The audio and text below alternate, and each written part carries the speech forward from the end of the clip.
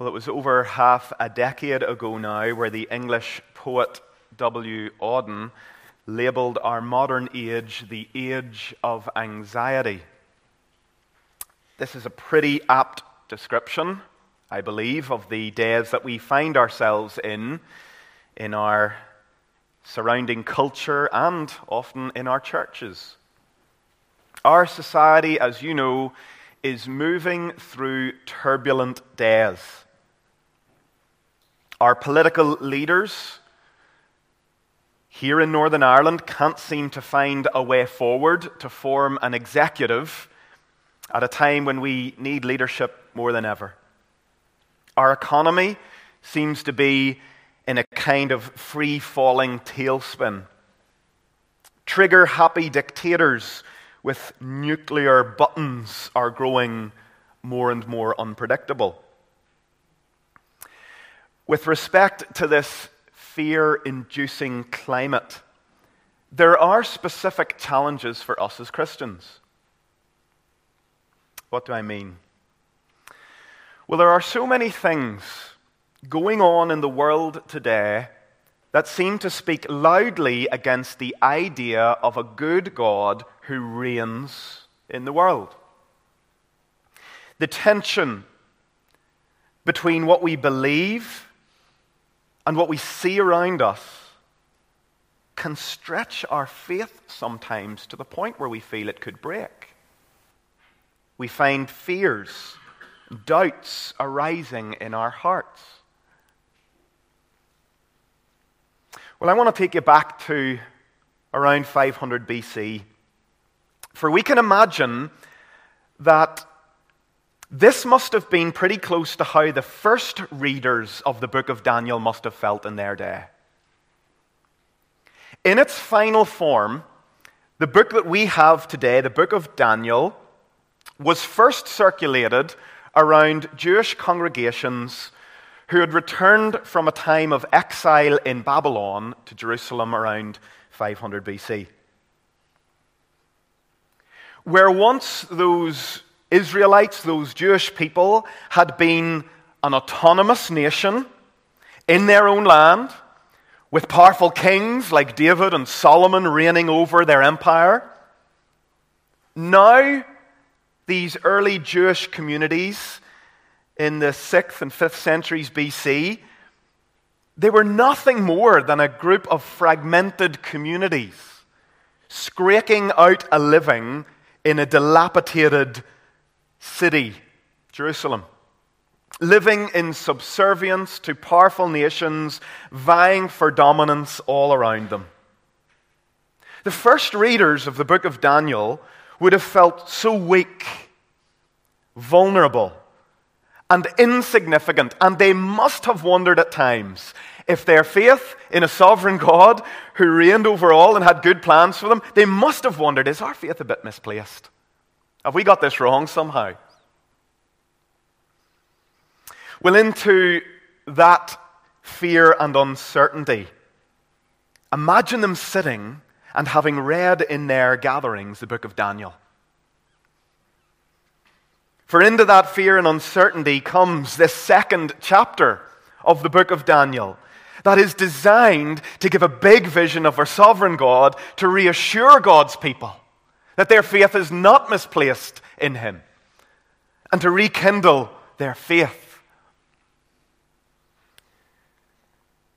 Through this chapter that centers on the dream of a Babylonian king, God speaks a word of hope to His people in their age of anxiety.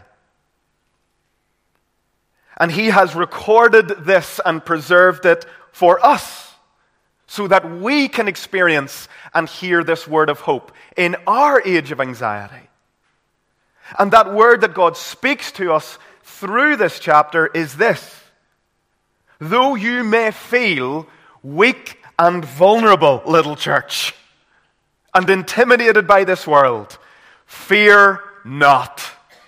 For you belong to me and my great kingdom that will never fail and never come to an end. Fear not. Your faith and hope in my kingdom is never misplaced.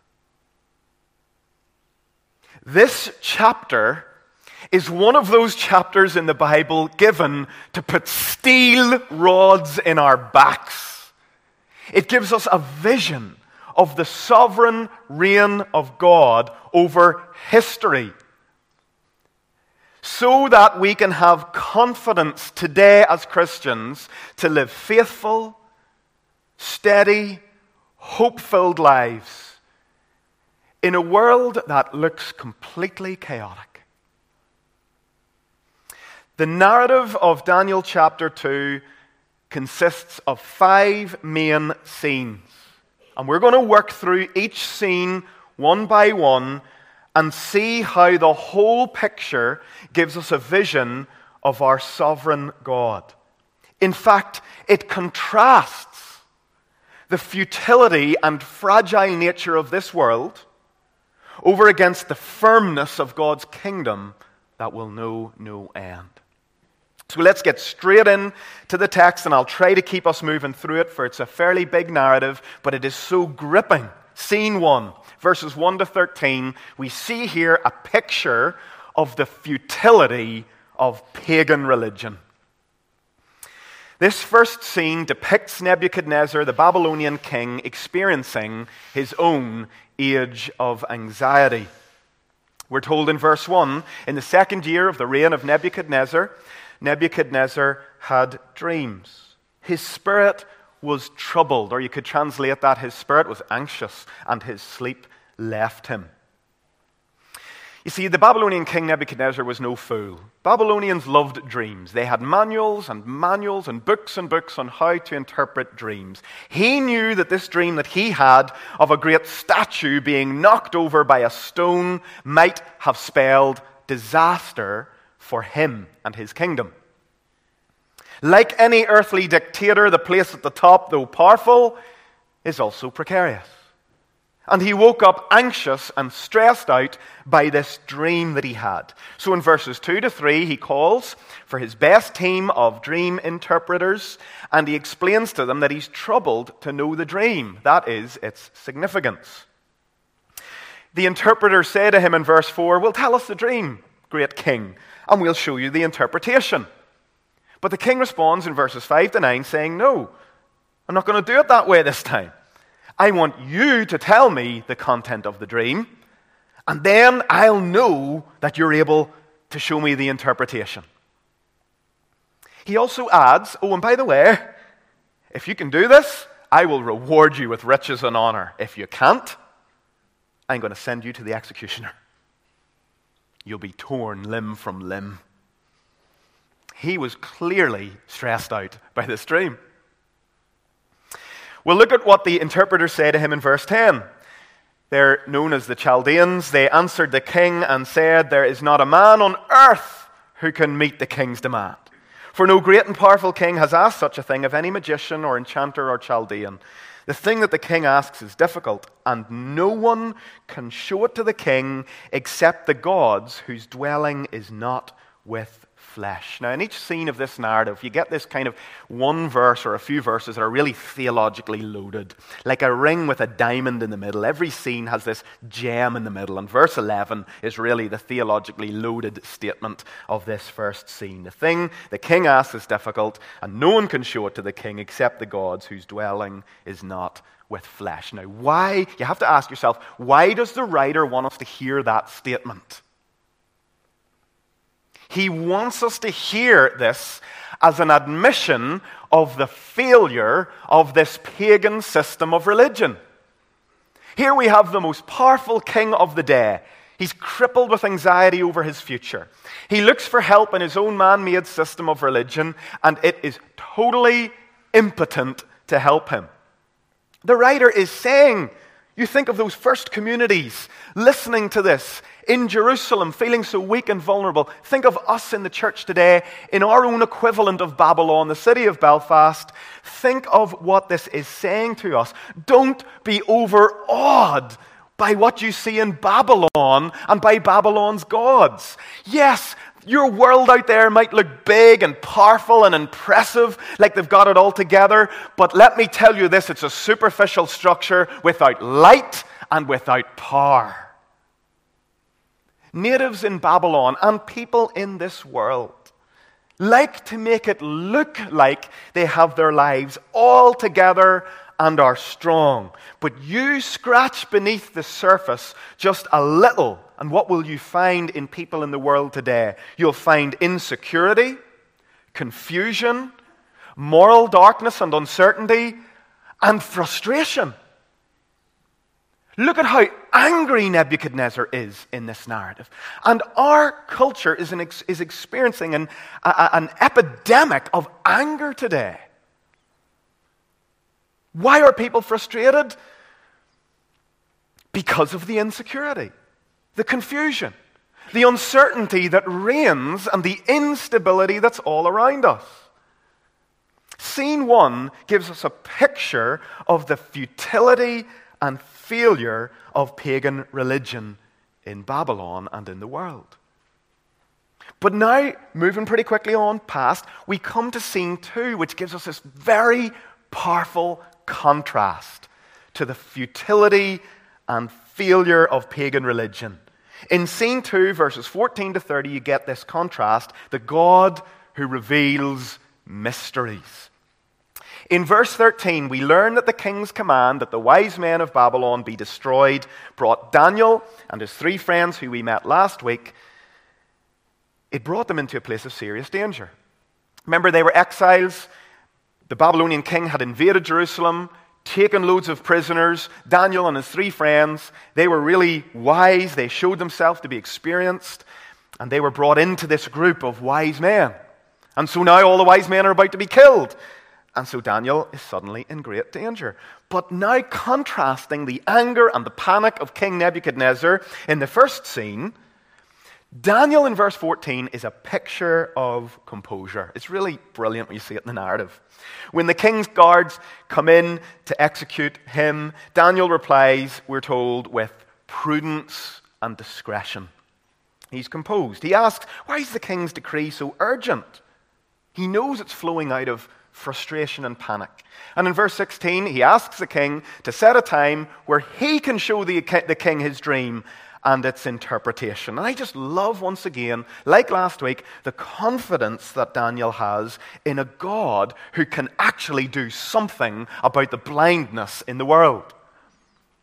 In verse 17 and 18, Daniel goes back home to his 3 friends, Hananiah, Mishael, and Azariah, his fellow exiles, and he says, guys, we've got to seek the Lord for mercy, because I've sort of committed to something, and I'm hoping it's going to work out okay. He says, we've got to pray that God's going to make known to us the king's dream and the mystery of what it means.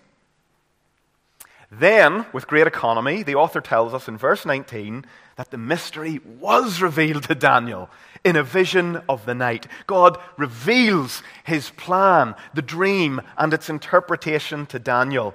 And after the narrative in this scene going at breakneck speed, suddenly in verses 20 to 23, the whole thing screeches to a very slow marching pace, because the writer clearly wants us to slow down and focus on Daniel's prayer, rejoicing in the greatness of God. Here's your theological gem of this scene. Over against the weakness of the Babylonian gods, Daniel rejoices in the true and living God. In verse 20, he says, God is the God of wisdom and power. In verse 21, he rejoices in God's sovereign control of history. He changes times and seasons. He removes kings and sets up kings. In verse 22, he rejoices that his God is a God who reveals deep and hidden things, who knows what is in the darkness, and who is full of light. How reassuring is that? We see in front of us, we don't know what's going to happen in the world stage and in history. It's all darkness to us, but there's a God who knows what's in the darkness. The emphasis in this scene is actually that God is a God who makes known mysteries.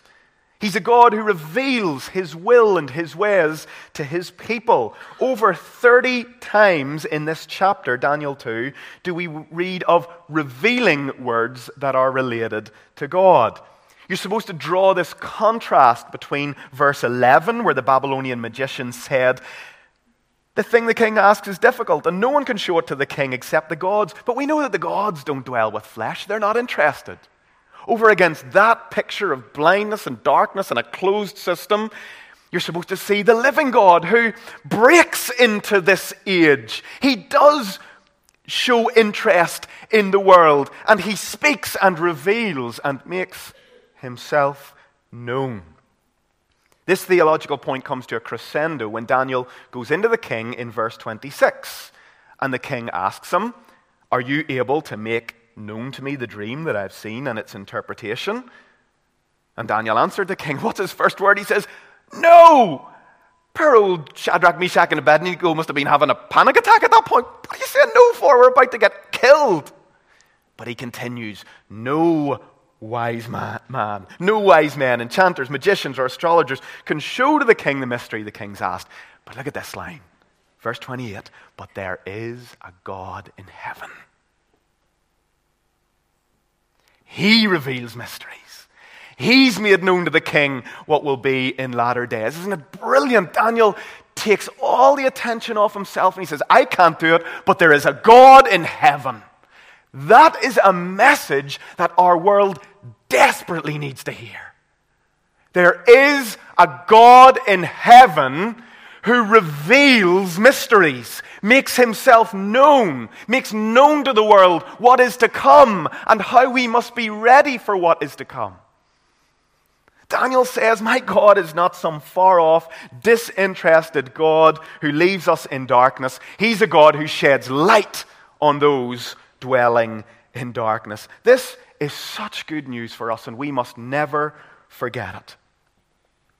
Think of how sad the stories of your unbelieving colleagues are,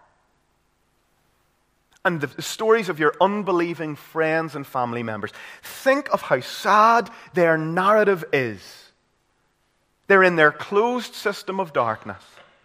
They wake up and go into each day with no belief in the God of heaven, nothing ultimate to live for, no clear purpose, no idea of where history is going, and no certainty of what lies ahead. That is a sad story. Yet, we know that there is a God in heaven who has made himself known. He speaks and makes himself known in the book of creation. I love the opening verse of Psalm 19. The heavens declare the glory of God. The skies above proclaim his handiwork. Don't you just love looking at a beautiful sunset or the stars or pictures that the Hubble telescope sends us through of the glories of the universe? Just telling us of God's glory and God's might. The book of Romans chapter 1 tells us that God is speaking to this world through what he has made, clearly revealing that behind it all there is a God who is powerful. He also speaks through the book of Scripture, our Bibles. He has made himself known and interpreted who he is, the God behind creation. In the book of Scripture, God tells us that he is the creator of the heavens and the earth. There is one true God, that he exists as Father, Son, and Holy Spirit, and that he is calling and inviting us into a relationship with him, the relationship that all humanity was created to find satisfaction in. And this Scripture tells us that the fullest revelation of this God comes in his Son, the Lord Jesus Christ. He is the full and final revelation of the mystery of God. And we're going to see this as we keep moving through the text. But let me ask you this question. Do you know this God who is in heaven, who has made you, who knows everything about you? Have you opened your life up to him and turned your life to him and said, I want to know you, O living God? Well, let's keep moving now into scene 3. We see now another picture of human weakness and futility. We see the king's dream in verses 31 to 35 a picture of the fragile nature of human power. In verses 31 to 35, Daniel explains the content of the king's dream like he asked. And then in verses 36 down to 43, to 44 and following, he explains the interpretation. The dream itself is quite simple. In verse 31, Daniel explains that the king saw a great image, big statue. It looked powerful and glorious, bright, but it was also frightening. The head, in verse 32, we read, was of fine gold, its chest and arms of silver, middle and thighs of bronze, legs of iron, and then feet partly of iron and partly of clay. Then in verses 34 and 35, we read that in the dream, there came this stone, not cut out by any human hand, and it struck the image on its feet of iron and clay and broke the whole thing so it disintegrated into pieces, so that actually the wind blew it away and not a trace of it remained. Then we read that the stone that struck the image became a great mountain and filled the whole earth. That's the dream. Now in verses 36 and following, Daniel gives the interpretation. In 37 and 38, he tells Nebuchadnezzar that the head of gold represents him. It represents Nebuchadnezzar and his kingdom. You can imagine Nebuchadnezzar, who we know in this book has a bit of a pride problem. He must have loved that. Oh, I am the head of gold. That's great. But then in verse 39 we read that another is going to arise after him.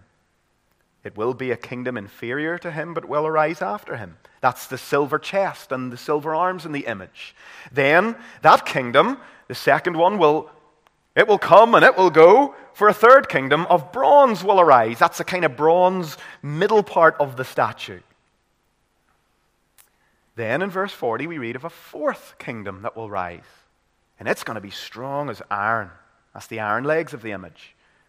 But notice the feet that the whole statue stands on is partly iron and partly clay. Materials that simply don't hold together. That's a picture that the whole thing looks very strong and impressive, but it's built on very flimsy foundations. Now, what does all that mean? You're probably hearing that and going, whoa, slow down a bit.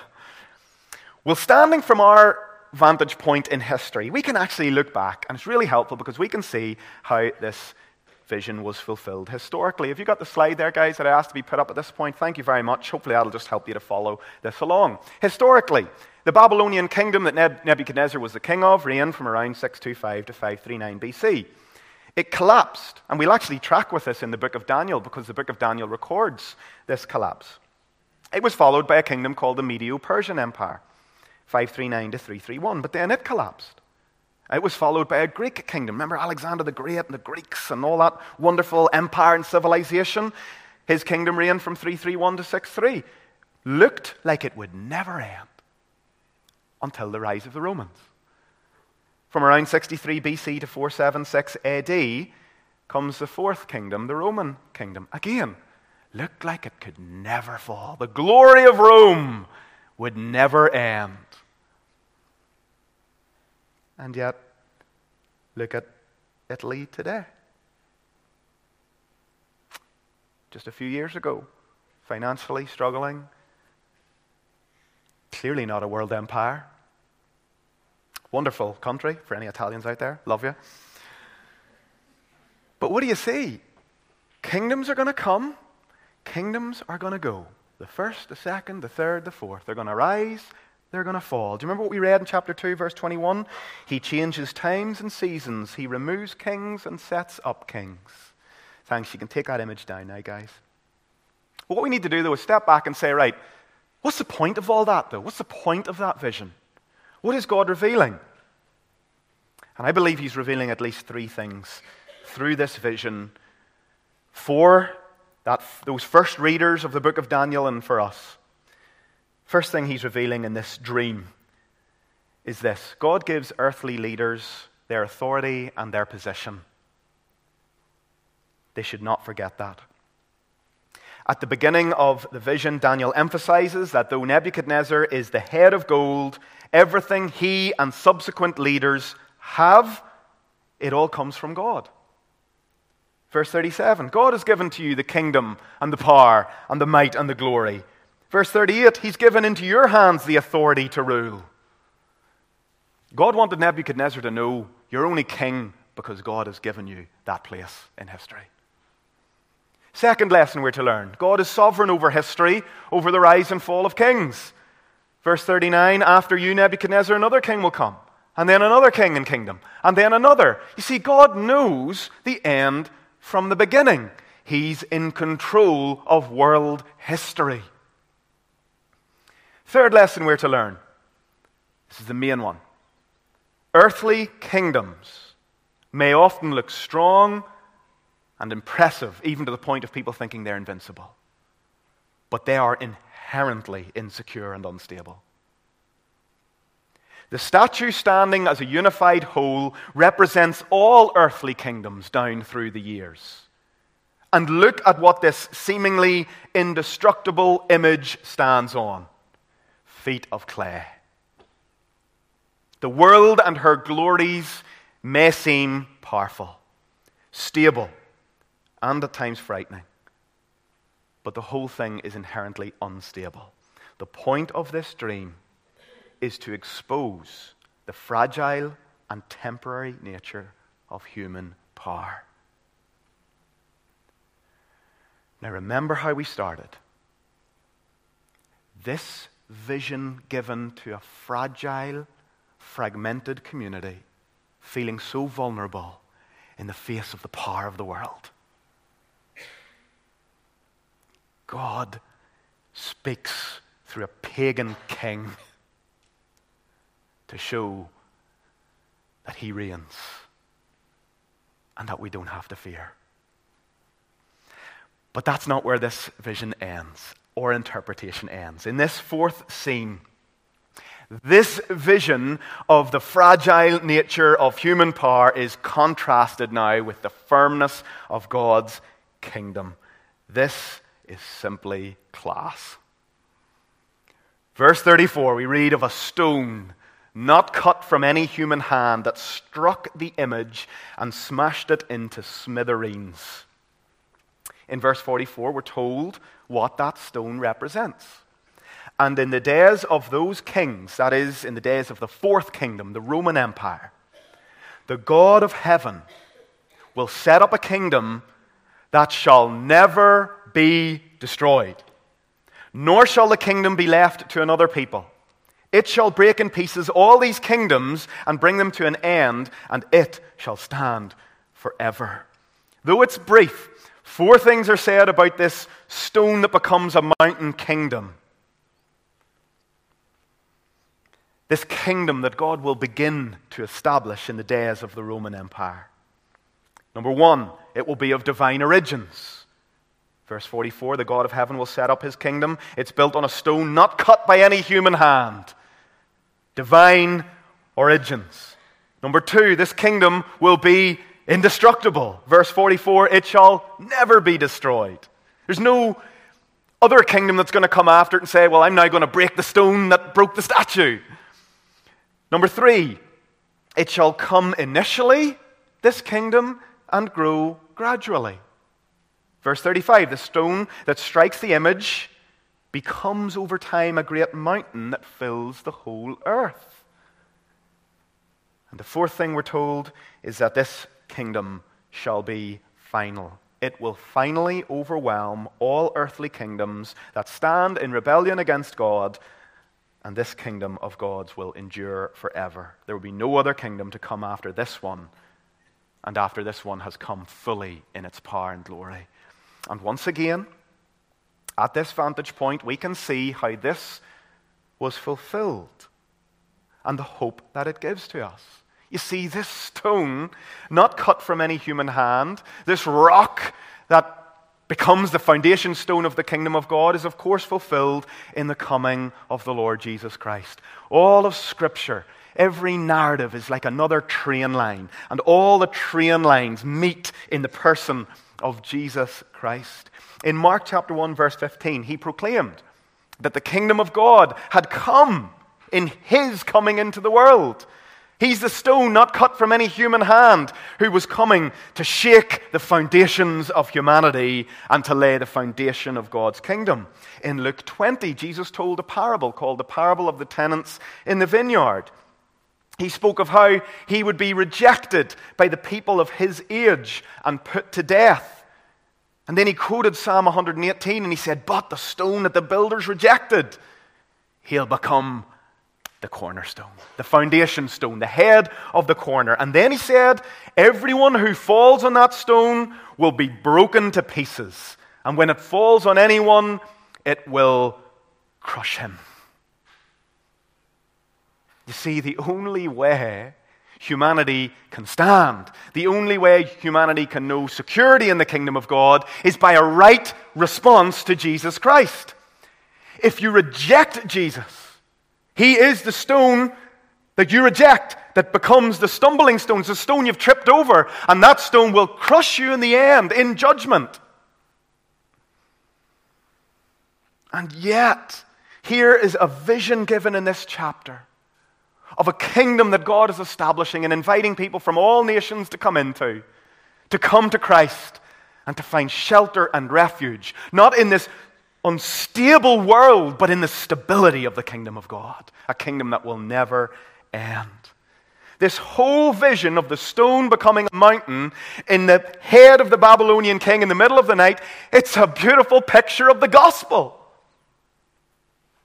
Jesus came into the world. He would come and set up his kingdom not initially through a display of power and authority, but through a display of humility and weakness. He would come to save us out of the darkness of our sins and our closed system of rebellion against him. Think of that, the stone that strikes the statue. It's the death of Christ. Looks like so weak, so vulnerable, so chaotic and out of control. Looks like a dead end. And yet the stone of Christ that is rejected rises again on the third day and becomes the foundation stone for humanity. Hope, life for the nations. It's our hope. It's the hope of Belfast. And in the midst of the rising and the falling of earthly kingdoms that look so powerful, we're told here that they are in fact so unstable. But in the midst of all that instability, my little church, remember, I am building my kingdom across the nations, subtly and steady. Subtly and steadily, the stone is becoming a mountain, and no power of hell, no scheme of man, no earthly dictator, not one force in the universe can stop King Jesus from building his kingdom across the nations. This is our hope today.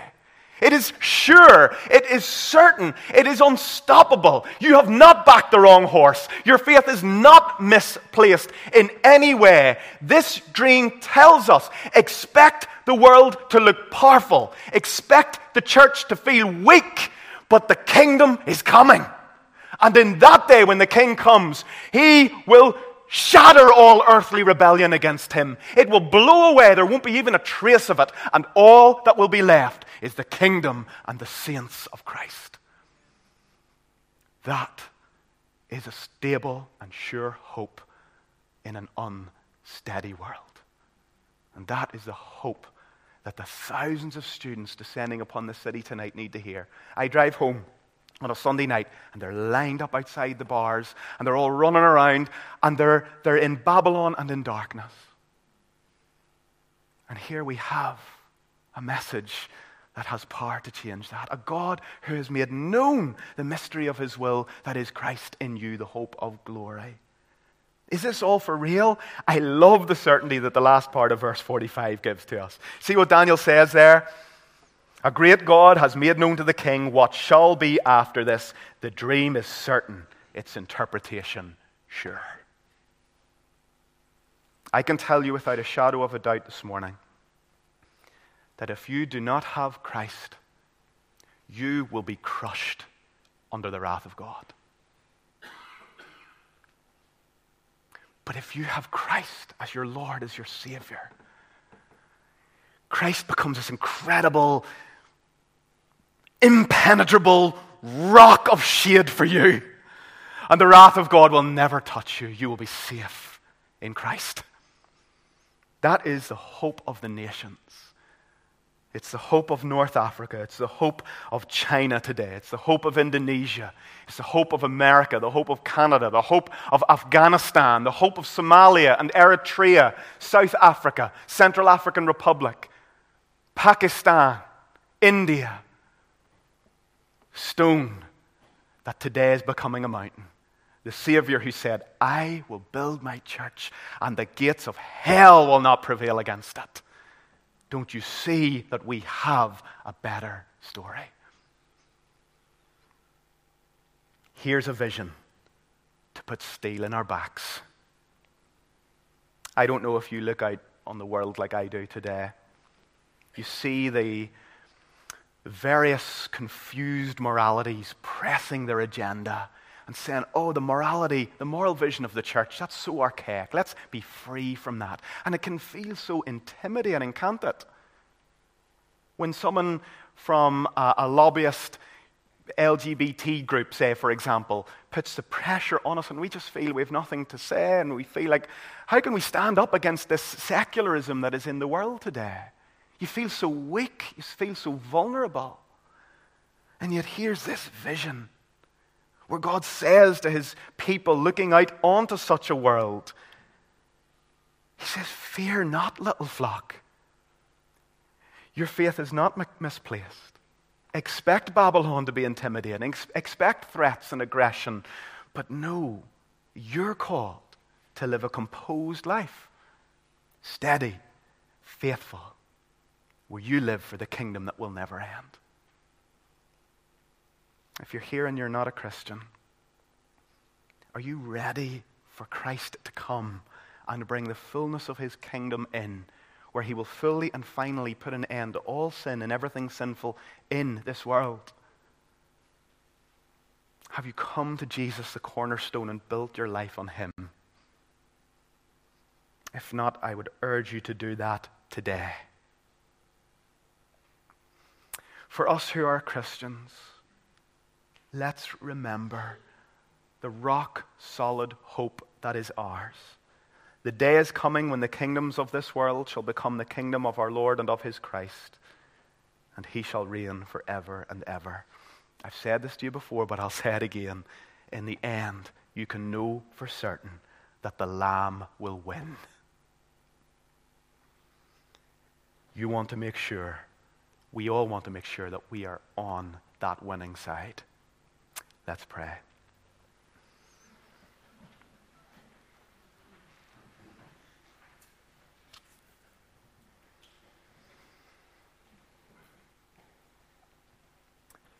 Father, as we respond with the hope that's in our hearts this morning, as we sing in Christ alone, as we come to the Lord's table where we remember where the rejected stone was crucified and rose again to become the cornerstone, our foundation of hope. Oh, we pray that you would just keep working in our hearts now and helping us to respond rightly, to say thank you to you, the God who's building a kingdom that can never be shaken. Thank you for bringing us into that kingdom. If there are people here and they don't know you, Lord, I just pray even now that say, I want to come into your kingdom, Lord. We thank you so much, Lord, for this incredible vision that settles us and it says, yeah, you should expect the world and its empire to look very powerful and that it will never end. But you know better. That in the midst of these kingdoms that will rise and fall, there is only one king and one kingdom that will endure forever. That is the kingdom of Christ. And we thank you, Father, so much that we have been brought into a kingdom that can never be shaken. That is our incredible hope. But it's our prayer in these days that you'd bring many more into this kingdom and revive our city and help us, like Daniel, to be faithful witnesses in the Babylon you've placed us in. For Lord, we see at the end of this conclusion, Nebuchadnezzar ended up rejoicing and saying that truly God is the God of gods and the Lord of kings. And we just pray that in these days, through our quiet, steady, faithful witness, we would see others coming to confess that Jesus Christ is Lord to the glory of you, God our Father. Amen. Amen. Well, in a moment we're going to share communion together, and for anyone that's new and not used to that, I'll explain what we're doing when we come to that. But we'll start by setting our hearts by standing to sing the first two verses of In Christ Alone Our Hope Is Found.